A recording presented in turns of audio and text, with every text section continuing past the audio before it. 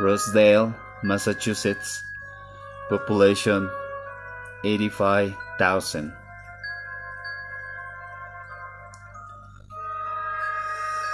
A motel flashed by, then a few stores, a park, a public swimming pool, and a movie theater. On this hot August day, hundreds of kids were swimming. Grandfather swung off Highway 6 onto Main Street, then drove straight for several blocks. "Watch for Hamilton Street," he said, pushing his sunglasses up on his nose. "There it is," Jesse exclaimed. "Hamilton Street." "Now," Grandfather said, "look for 501 Hamilton." 501, yelled Benny. A moment later, delighted that he'd been the first to spot Edward's house. The narrow two-story house was wooden and quite plain. Not a flower, not a bush grew near it. Grandfather stopped the station wagon and the children scrambled out.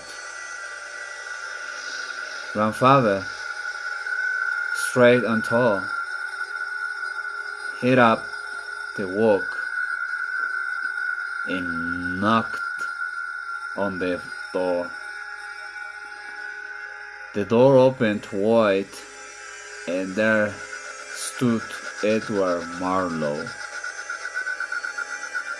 He was a gray-haired man with a pink, round face. His blue eyes twinkled, and a grin spread across his face. "Come in, come in," he called. "Welcome." Grandfather grabbed Edward, and the two men hugged one another. "Edward, it's great to see you," Grandfather said. "And you too, you old fox," Edward said. Grandfather stepped aside. "Meet my 4 grandchildren," he said proudly. He pointed to the tallest. "This is Henry." "Who's the oldest?" "He's 14. Jesse is 12. Paul at 10. And here 6-year-old Penny."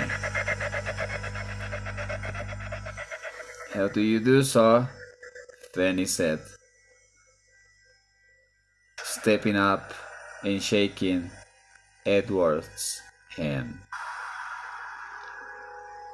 "You're old to call me Edward," Edward ordered in a teasing tone. "Come into the kitchen for a surprise."